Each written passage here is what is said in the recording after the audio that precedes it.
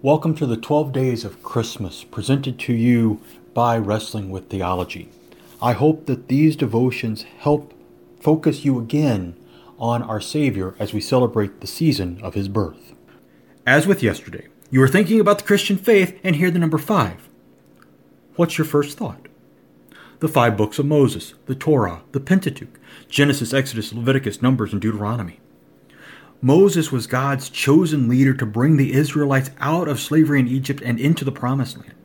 He was a man who was encumbered with his own weaknesses. God had chosen him in spite of his weaknesses. He had no other choice. No one ever born of man has been without weakness. But God molded Moses into a figure that is highly revered by Jews, Christians, and Muslims.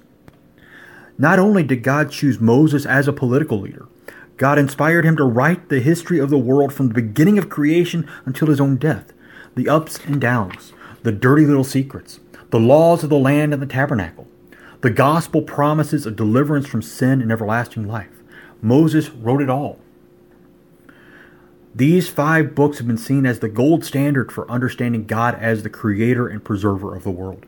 Everything written in these books points to Jesus as the Savior. You can only understand these points through the Holy Spirit.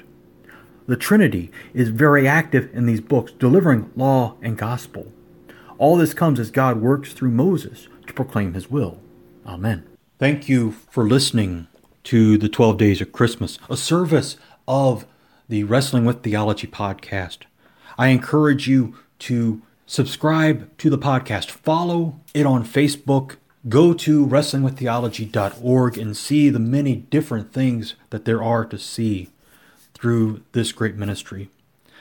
Once again, I humbly thank you for joining me for these couple of moments to look to our Lord as we celebrate the 12 Days of Christmas.